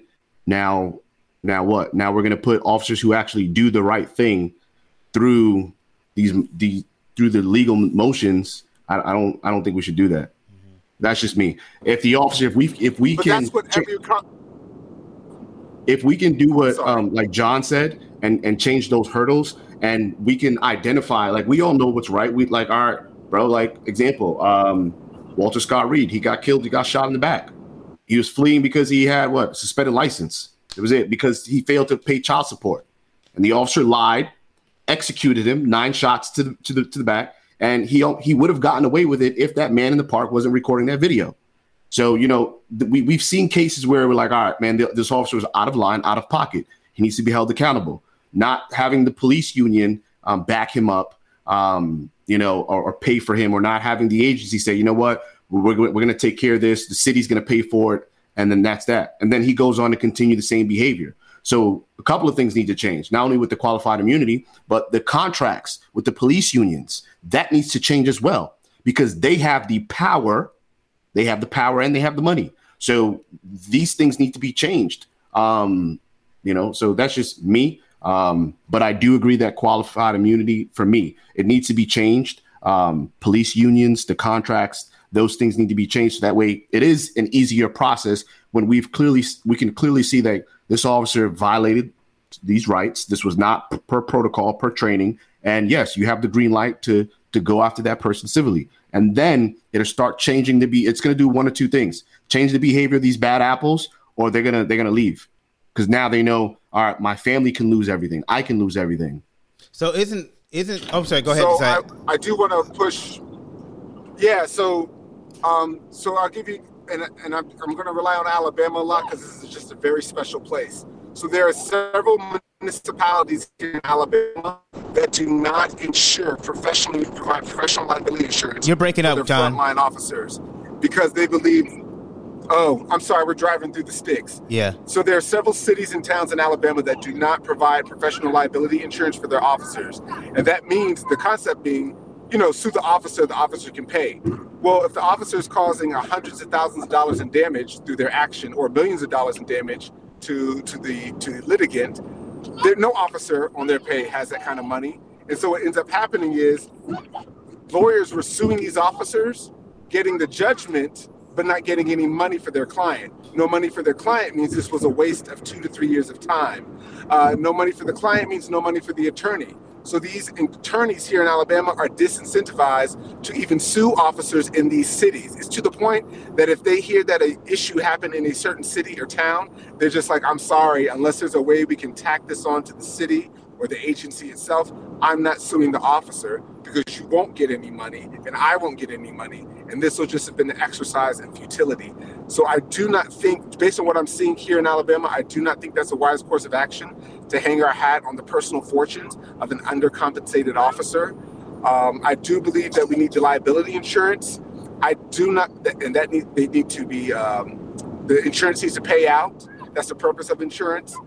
I do not believe that an officer needs to be treated differently than any other citizens of the United States of America by getting to avoid court because someone wants to sue them. If the suit is false or the suit is unjustified, it will be dismissed. And you can get it dismissed sometimes with costs taxed against the person who vexed your life with the stupid suit. So no, an officer to me is just another common citizen. They just happen to take a job that involves violence work. What is the liability of that? They may be sued. And if they are sued and it's aggravating, then they should leave the profession, or their liability insurance will handle it. As a lawyer, I have liability insurance. And if someone sues me for an action, my insurance is going to handle it. And I may not like it, but I may need to learn, well, what is it that I'm doing that triggers these suits against my insurance? I'm not trying, I know sometimes I can come off strident. I'm not attacking on this point, but I am trying to emphasize that strategy will not work, and it does not work in a poor, under-supported state like Alabama, where most of the folks who have been suing these types of law enforcement officers in these types of communities are not getting any form of compensation to deal with their lifelong injuries and or property damage. So I want to say this, and I want to have Isaiah chime in here. That's a good point. I like that. What it does is when you strip the availability of funds from something, in a way it protects white supremacy in that particular establishment, because it makes you dissuaded from actually asserting your privileges or asserting your rights when something bad happens. Be like, oh, there's no money there, so why are you even going to waste your time with the lawsuit? And I know personally when I'm dealing with people, it is disconcerting when we look at who is going to sue, like, oh, there's no money there. And you have to explain to them the jaws of the legal system, of how the gears of the legal system grind slowly. And it's going to take 3 to 4 years for us to for you to seek justice. Can you bear with me? Can you do that? A lot of people don't have the time and energy, or depending on the type of case, the money to do that. Some firms don't have the money to carry those cases. So we have to be careful, again, about taking away the ability of the municipality or the state to pay for these things, because ideally it's going to dissuade from the regular citizens from asserting their right. Isaiah, you want to jump in? I believe that these police unions, when we just talked about police unions having so much power and controlling, push back. Make sure the police union, those members that are a part of the police unions, have liability insurance. Mm-hmm. That's where all the money is. Put your money in a pot. Have an expansive insurance policy. Have it like that. Don't push back. They should be able to be sued like I am able to be sued as a lawyer, right? If they don't act reasonably as their profession would have under the circumstances, they should be sued. You guys, in my opinion, got to raise your level of pay. I don't care if you have enough. If you do something that harms a family member of mine or a friend of mine, I'm going to sue you. You know what I'm going to do with that verdict that I get back, or that money, that judgment that I get back from you? I'm going to garnish your wages. So every single paycheck, you're going to see me pop up. 25%. Suspend your driver's license. So every single time you have to catch the bus, you're going to see me pop up. I'm going to make life hard on you. You know why? Because I've lost a loved one because of you. And I've also lost or somebody has been injured significantly because of you. Somebody has to go through trauma because of you. So I'm going to make life as hard as possible. So, look, that's what I do for a living, man. I do some subrogation stuff, and I hate to do it, but I got to suspend people's licenses. I got to garnish people's wages. That's justice. And I believe police officers should have to go through the same thing as everyday regular folks, such as myself, because all they did was sign up for a job, such as myself. So the question I have, though, is... Can I say something real quick? Yeah. Listening to what Isaiah just said, I agree with that. So here's a question, though, because I again, my friends in law enforcement, they say, particularly the recruitment of law enforcement is down. People are not going into these, and I'm not sure, Chris, you're nodding because I think you may have heard the same thing, that nationally recruitment is down in law enforcement because these same things like, I don't want to lose my job over a mistake. I don't want to lose my money over a mistake. And, all these things that go along with it and the accoutrements of the danger that goes on with being a law enforcement officer. And so how do you levy that fair plausibility of people getting their rights asserted properly, also with trying to recruit decent amount of people in this profession? Like, how do you balance that? Or is there even an answer for that? I'm going to give that to you, Chris. I don't know, man. It's with the given times right now, it is very hard, specifically for minorities. A lot of agencies are looking to try to get minorities, but minorities, that's not a field that they're jumping into. Yeah. Law enforcement throughout this country is predominantly white. Unless you're in places like Atlanta, Detroit, that those agencies are predominantly black. Yeah. Memphis, but anywhere outside of that, it's predominantly white. So I can't give you an answer. It's just, it's hard, but I agree with what everyone is echoing. Officers got to be held accountable like everyone else. Yeah. So I think what happens is when you go into the academy, you get taught about qualified immunity, and people who have ulterior motives or whatever the case may be, that is like the blanket protection. Like, I'm good no matter what. You know what I mean? Yeah.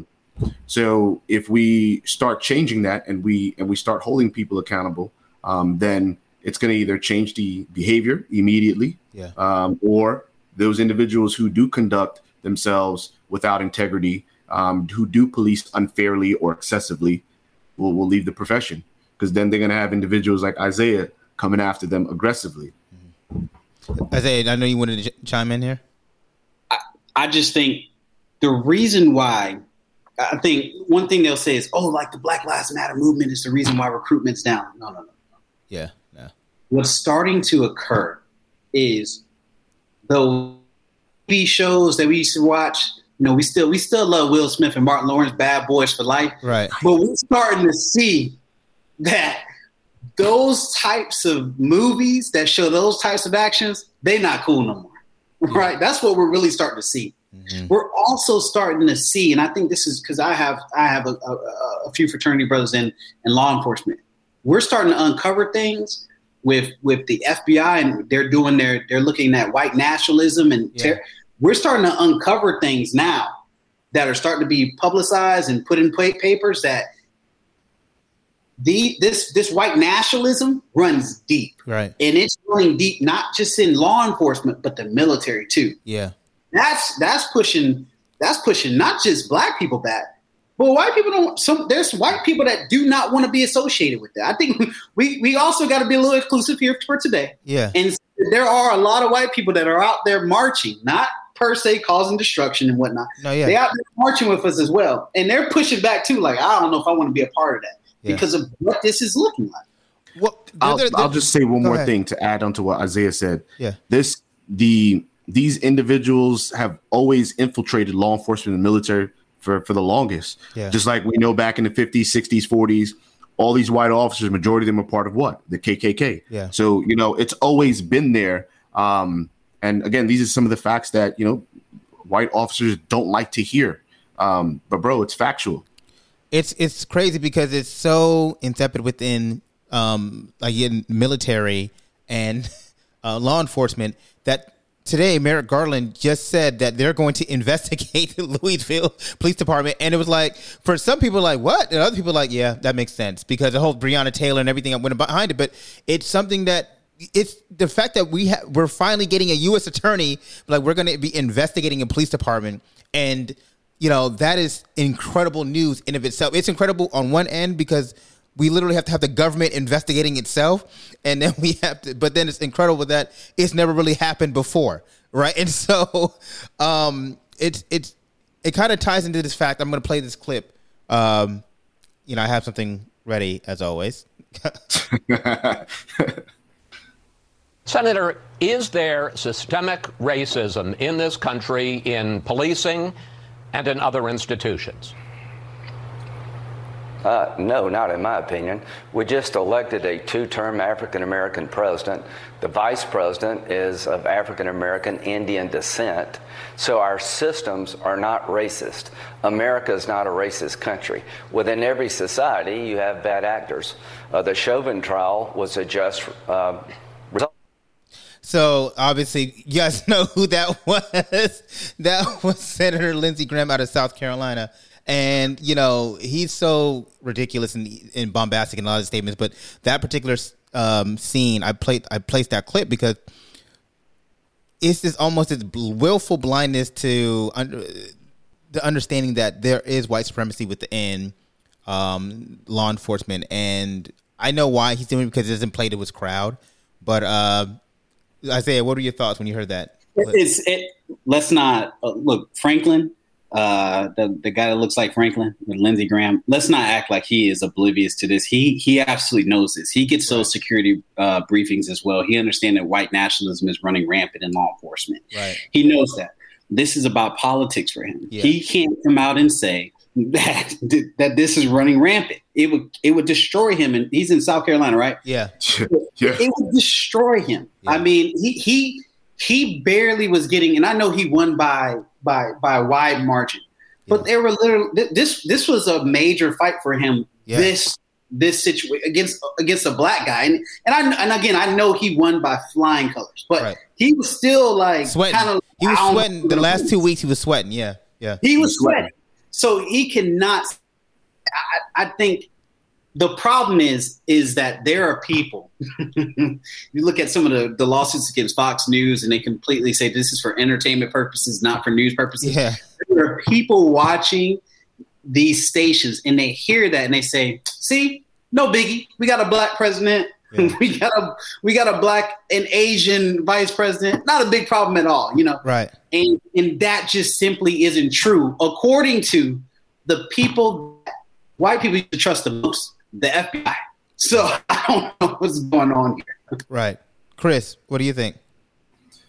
Man, it's like people seem to think just racism just magically disappeared once the Civil Rights Act was passed. And I had a very good friend. He's white, he was to me, I considered him a brother. And then when the George Floyd incident happened, I really started to see how, I don't really know this guy. Like the things that he was saying, the arguments we were having offline. And I'm like, bro, like I eat at your house. I'm with your family. I'm doing all that. And it's like, oh, but you're different, and it's so now. Listen, 42% of Republicans actually did not agree with the verdict. Yeah. So that was what? Yeah. 42% of Republicans did not agree with the verdict. And, it's heartbreaking, man. And it's frustrating for me because I'm, both sides. I want both sides to see that there's some valid concerns. But more importantly, bro, like the black community, the concerns are up there. The police brutality, the excessive force, it's up there. The unfair policing, because I always acknowledge that. We've seen people get away with certain things, but it's like they don't want to acknowledge it. And then that's what's more infuriating. You have to acknowledge the wrongs. So I'm actually, unless John, you want to jump in here, I want to create a subject, or do you have anything you want to say here? No, I share everyone else's opinions. I won't be the dead horse. Okay, so here's where I want to lean on this. Defund the police. That is a popularized term that came out in the last 12 months, especially in light of the, death, the murder of George Floyd. We can actually say the murder now, and I have an opinion on it. My thought process is, I'm not opposed. I don't really care about the term defund police. I don't care about the term because honestly, in my mind, when other people say defund education, we know we're not taking away education. When we say defund, when we say taking away, defund healthcare, we're not saying, oh, people can't get healthcare. We say defund the police. We're just saying reapportionment of the monies. What people don't realize is that by aggregate numbers, collectively, nationally, we are the third high. We spend, the third most in military force in the world, according to just law enforcement. The way how much $115 billion aggregate is afforded to law enforcement in this country. Now, I'm not saying that law enforcement shouldn't get money. What I'm saying is when you have I live in Orlando, a tank.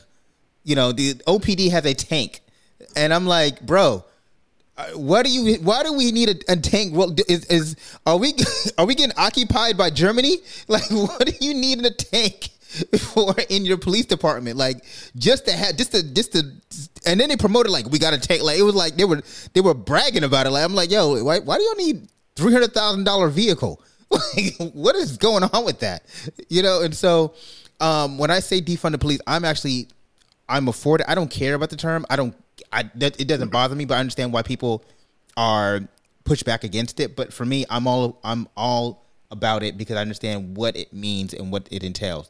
I'm gonna start with you, Isaiah, and then I'm gonna go to Chris, and then go to John. Defund police is one of the worst messages. but the Democrats are known to do this. But this wasn't even a Democrats message, right? No, right. This was Black Lives Matter, the organization, right? Which is separate from Black Lives Matter, the movement. Mm-hmm. Republicans want to make them the same. Yeah. But also laypersons always kind of confuse them.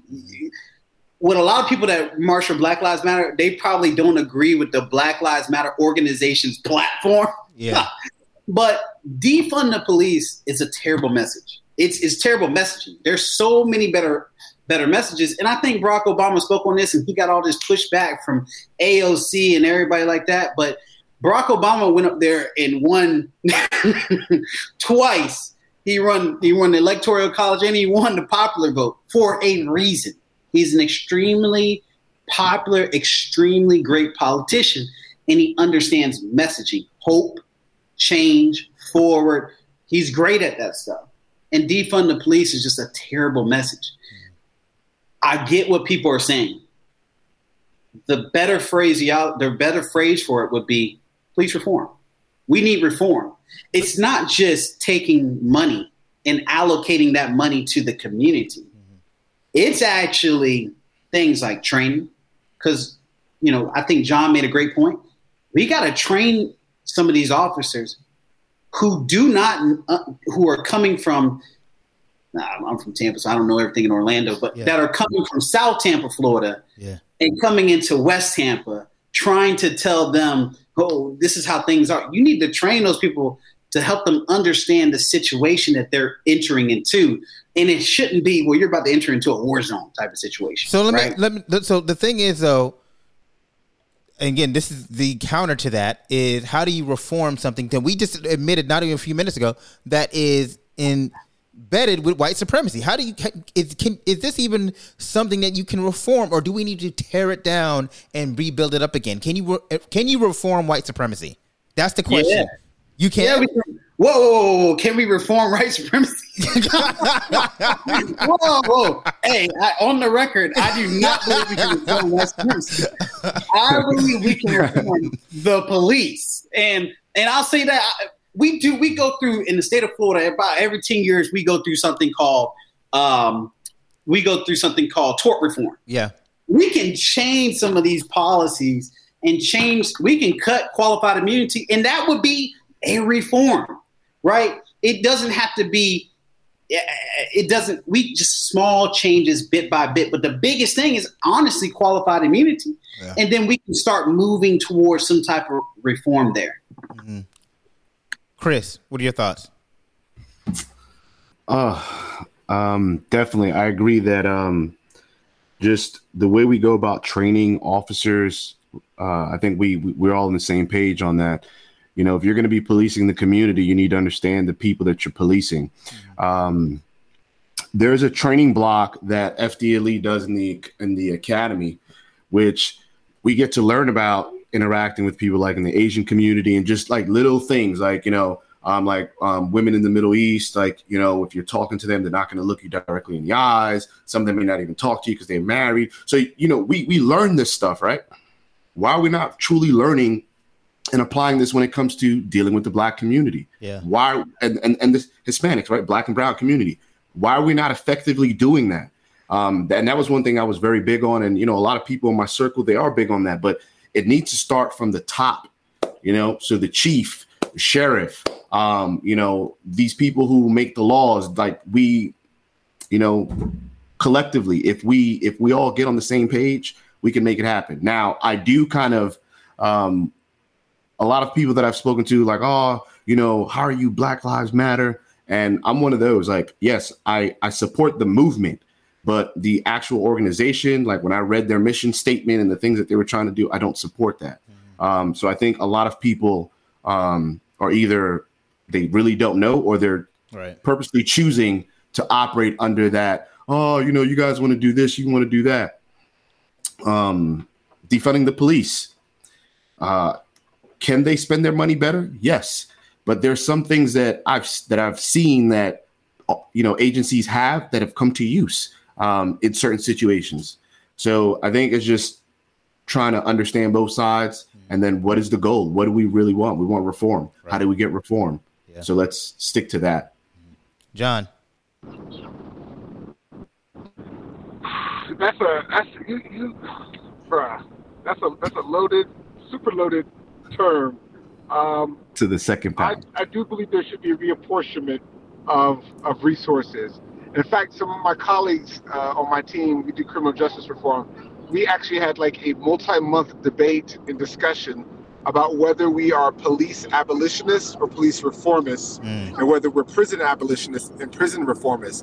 And everyone pretty much agreed we believed in the abolition of prisons because they were not functioning in any way that rehabilitated humans. But we faltered on policing. That's rough. I've seen some good jurisdictions and some good agencies, especially when I was a prosecutor, that if something happened to me, I would jokingly but semi-seriously tell people, drag me across the jurisdictional line so that this agency can investigate my situation, or otherwise just let me die and let it be. But there are others that are just horrible. And so I'm still conflicted about whether an entire concept, professional concept, can be salvaged because I know 5 or 10 good agencies, or whether or not we really should just scrap it and rebuild. And yet it'll be painful and it'll be long and drawn out, but at least we can root out the white supremacy that is embedded.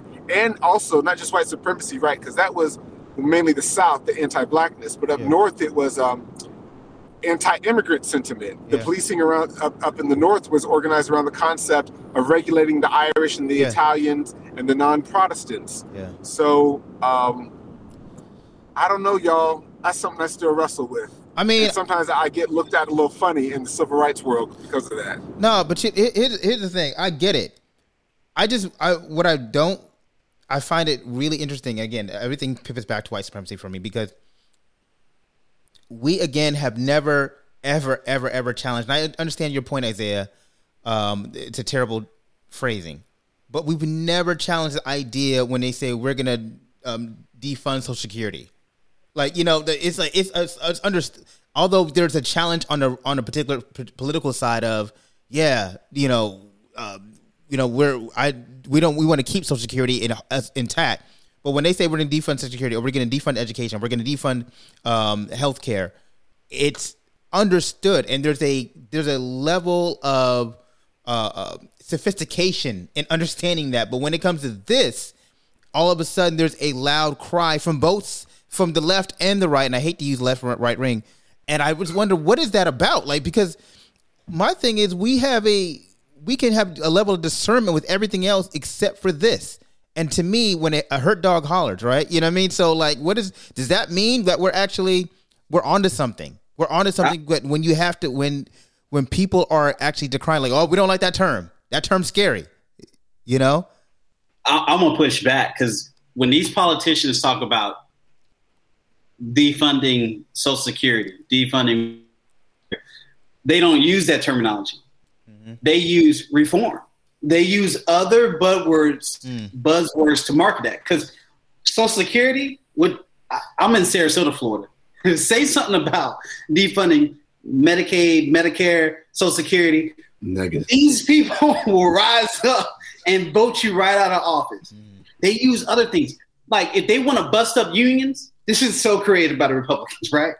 They'll say job choice, employment freedom. Just bust up. Case in point. Yeah. We talked before, we were talking about Umar Johnson, him talking about the Asian crime bill. Yeah. That's how it's marketed. Right. The actual bill is the COVID-19 Hate Crimes Act. Right. So it's just about marketing when it comes to that. Yeah. And marketing is everything, right? And we got to sell a product. I agree with that. That's so inclusive that we get real change done. Yeah. Politics is just marketing attributed to law. That's all it is. So, and I say that all the time. And I said that in 2016, why I thought Donald Trump was going to win. I was like, he's a better marketer. Mastermind marketer. Yeah, mastermind. He's a better marketer. He coins terms and he knows how to push out a narrative, and was his innate gift. So I agree with that. All right. I don't want to leave here before talking about what happened in North Carolina. I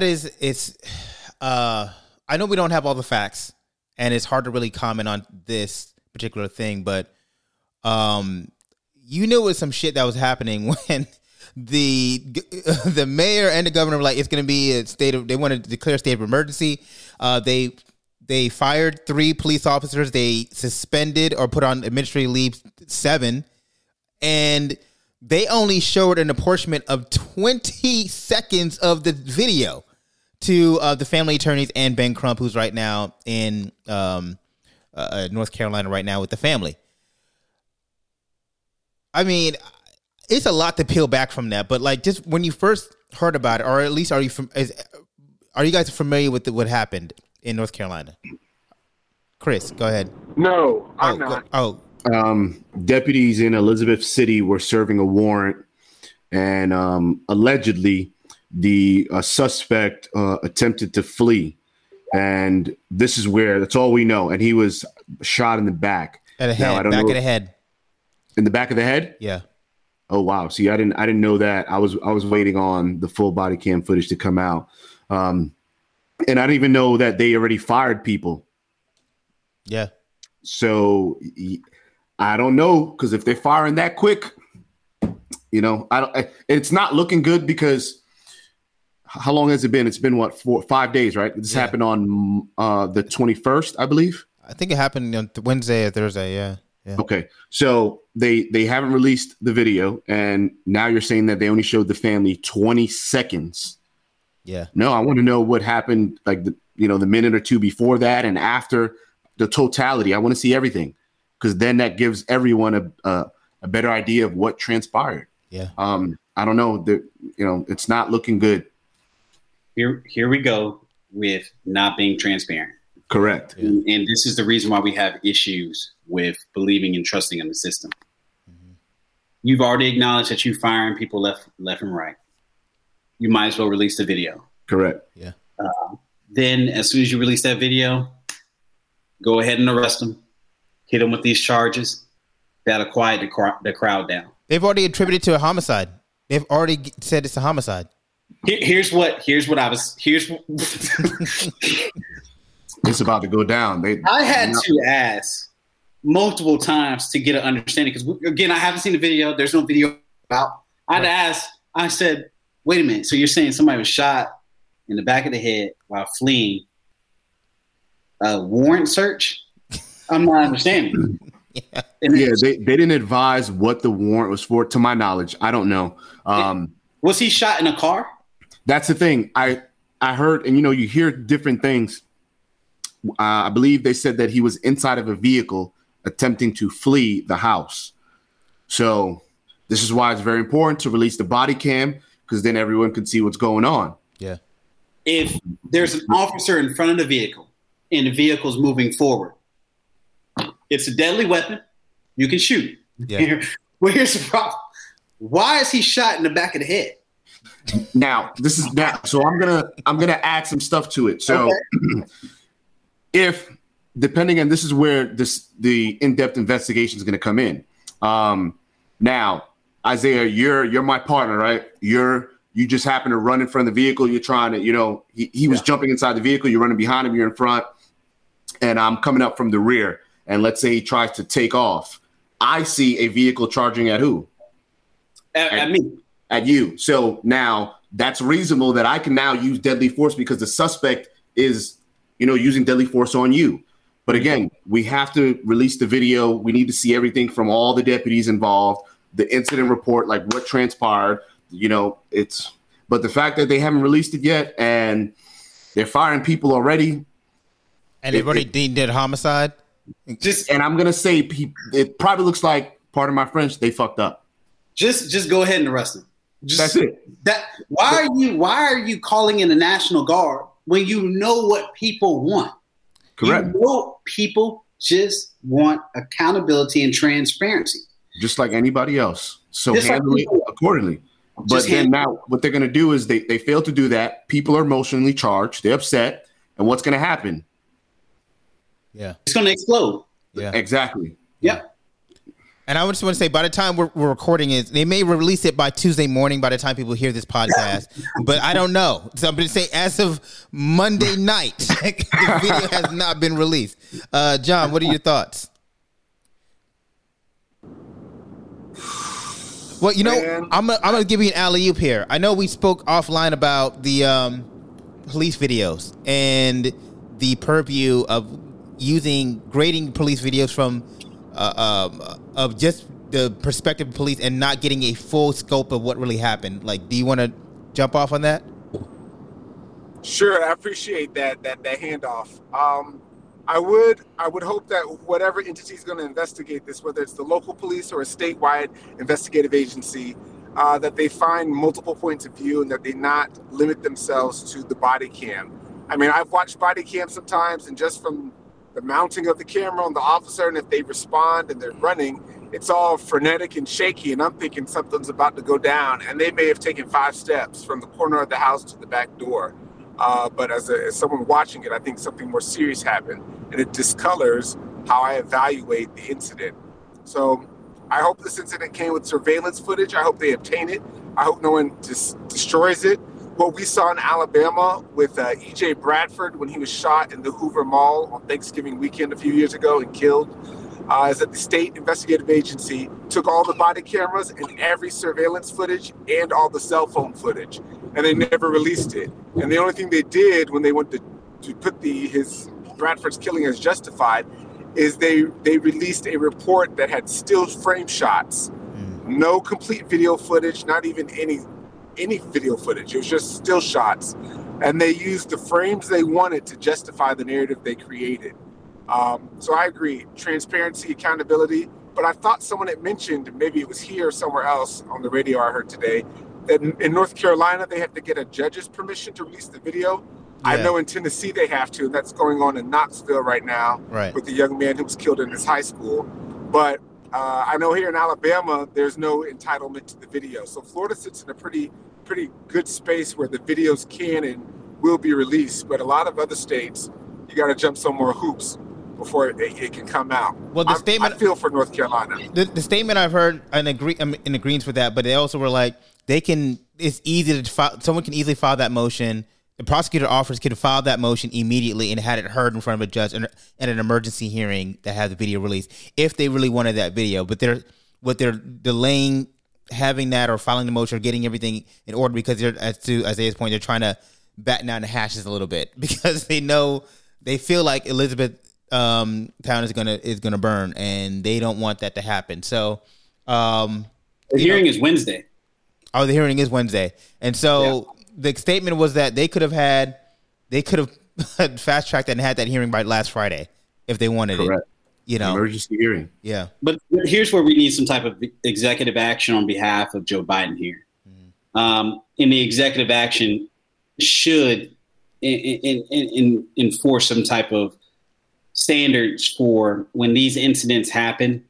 These videos should be released within 24 hours. Mm-hmm. Correct. If you noticed, when we see a justified shooting, that video got released hours. Yeah. Within hours. But when it's unjustified, they keep it under wraps for quite some time. And I think this should spark Joseph Biden and Kamala Harris to go send federal agents down to this area in North Carolina and conduct an investigation into their policing practices. Mm-hmm. When you have a situation like this occur and it's this hush hush, well, you just draw attention to yourself. Mm-hmm. So I think people need to get on Joseph Biden and Kamala Harris and make sure the DOJ is going to investigate that particular agency because this makes no sense. John, hey, is this agency a black agency? Because I thought that was a small town in North Carolina with a big black population. It's a small town in North Carolina. I don't know the makeup of that department, and I don't want to sit there and project or say anything. I don't even know the race of the officers, to be quite frank with you. Okay, because I'd only have concerns about sending in federal investigation. If the feds are going to finally do something, their first example would be to go to the small black agency and do it. The optics of that I'd worry about, but I'm with you otherwise, Isaiah. I'm like, yeah, send in some investigators, but I just want them to choose maybe another agency. Yeah. So what we're having now is that we talked about lack of uniformity within policing, national uniformity. And I know Obama signed a law. It was called the Blue Alert Law back in 2013 or some mess like that. What I want to see Biden and Kamala Harris to set forth a policy, or Congress. We have now 51 senators, and we have the majority. We don't have a supermajority in the House, but we have majority. Let's pass a law that befits a standard conduct of policing that goes down to training, that goes down to release videos, that goes down to conduct of investigations. Those things should be something that I would like to see. And I don't, there are bigger minds than me who work in those areas and those spaces that can actually get down to the nitty gritty. But that's something that I would like to see in the national narrative of, and how we can actually have more transparency. And I think transparency brings in a better attitude with the department or with law enforcement in general. When you're transparent, the PR works for itself, right? Because politics is just marketing with attributed to law. So, anybody, you guys have any statements? So I just looked up Elizabeth City. Yeah, it is predominantly African American. Okay. 55% African American and 39% white. Mm-hmm. All right. So was Ferguson. Yeah. Mm-hmm. And Obama sent the DOJ over there, and they took Ferguson's police department over. Correct. And then, but the Ferguson Police Department was mainly white. Yeah. And so I just want to make sure that they do it to Elizabeth City. It should be it shouldn't be a black agency. I get your point. Yeah. All right. So, fellas, give final thoughts on everything we spoke about, or I'm gonna start with Chris. I'm gonna go to Isaiah, and then I'm gonna let you end it, John. So, again, we definitely need reform in policing. We need to hold officers accountable. We need the system. We need reform in the system, right? We want that transparency. We want to be policed the same. The same way they police in Windermere. We want them to police in our Black and brown neighborhoods. I also add that as people, we need to be accountable for the things we do. Nonetheless, in these unfortunate situations, are very traumatic, and there's no winners. So it's like, how do we prevent these situations from continuously occurring? Not just, saying that we need reform in law enforcement, because we do, but what can we do effectively in our neighborhoods? Like, what can we start changing? We need to have these raw, uncomfortable conversations, and start coming up with a plan of action. That's me. Isaiah?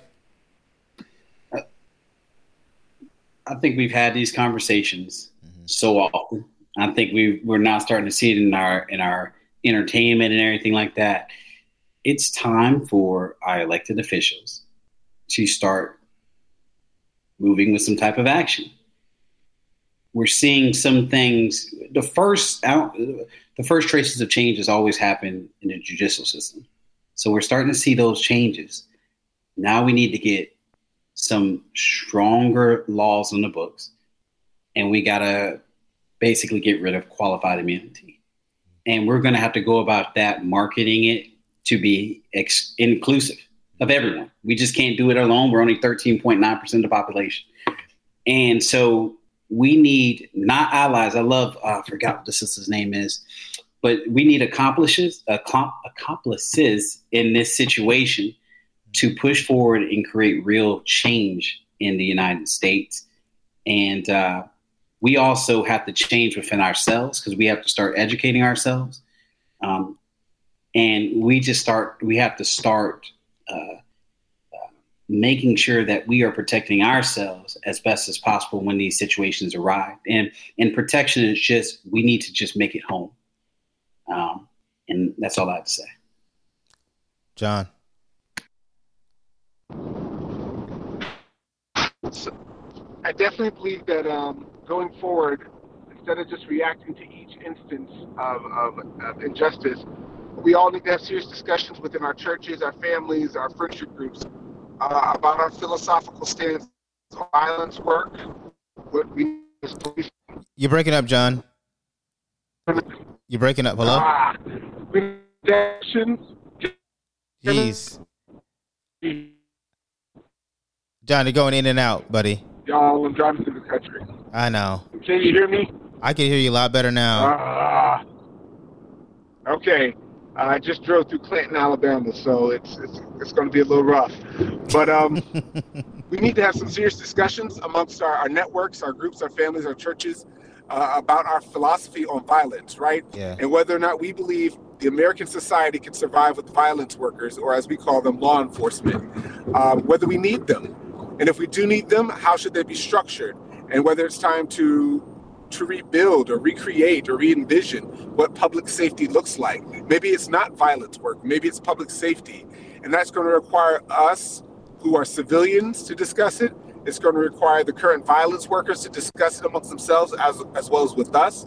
And I think we definitely need to be very honest about the role that race and class have played in how this public safety has played out and violence work has played out in this nation.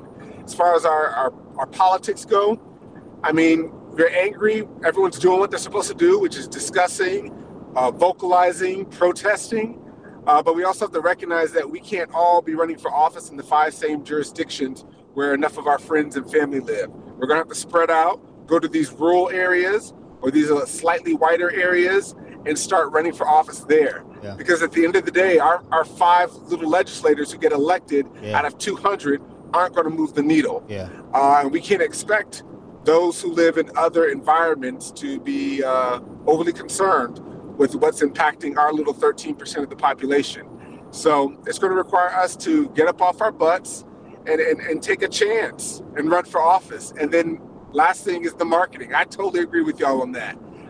civil rights suffers, as do most progressive advocates, it suffers from poor marketing.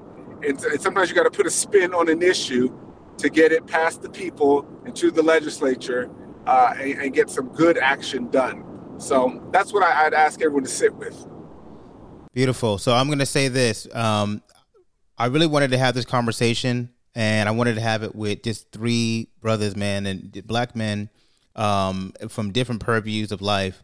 And what you guys saw is that we agreed on a lot of things, and some things we didn't agree on, but you know what? There was no attacking, right? There was no like, oh man, you don't know what you're talking about or anything like that. And I wanted to have a civilized but a thorough discussion.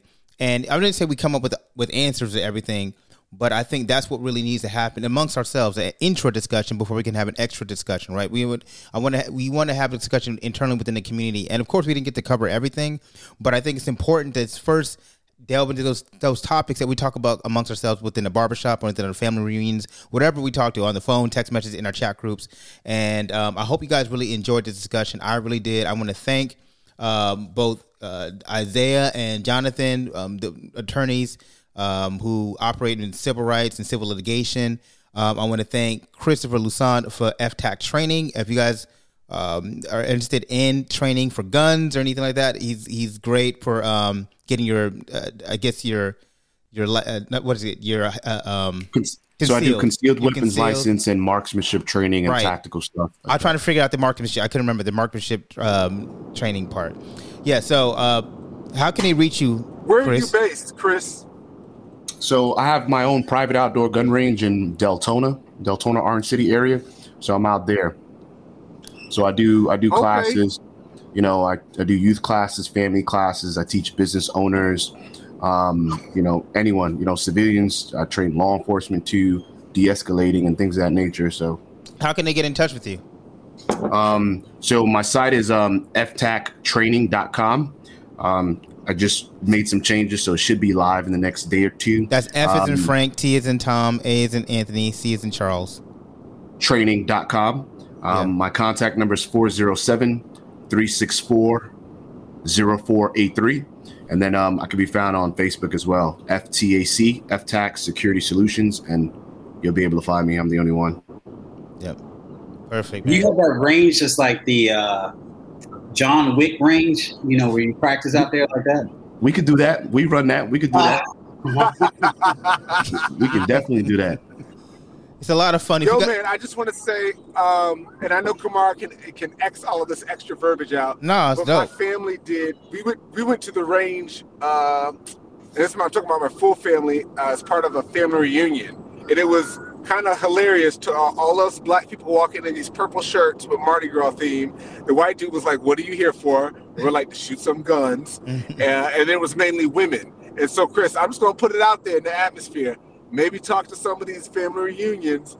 Definitely. We had a good time. My wife was like, "I'm not into guns," and then by the end of it, she was like, "Yeah, I was really feeling this one." Yes. Maybe we should come and do this again. So she's holding the phone right now. She was like, "Oh, he trains people." So yes. Yeah, bro. So I do like family sessions. I've had families come by. I've had some people that were going to get married, and they decided to just book everyone to come out on the range. That's dope.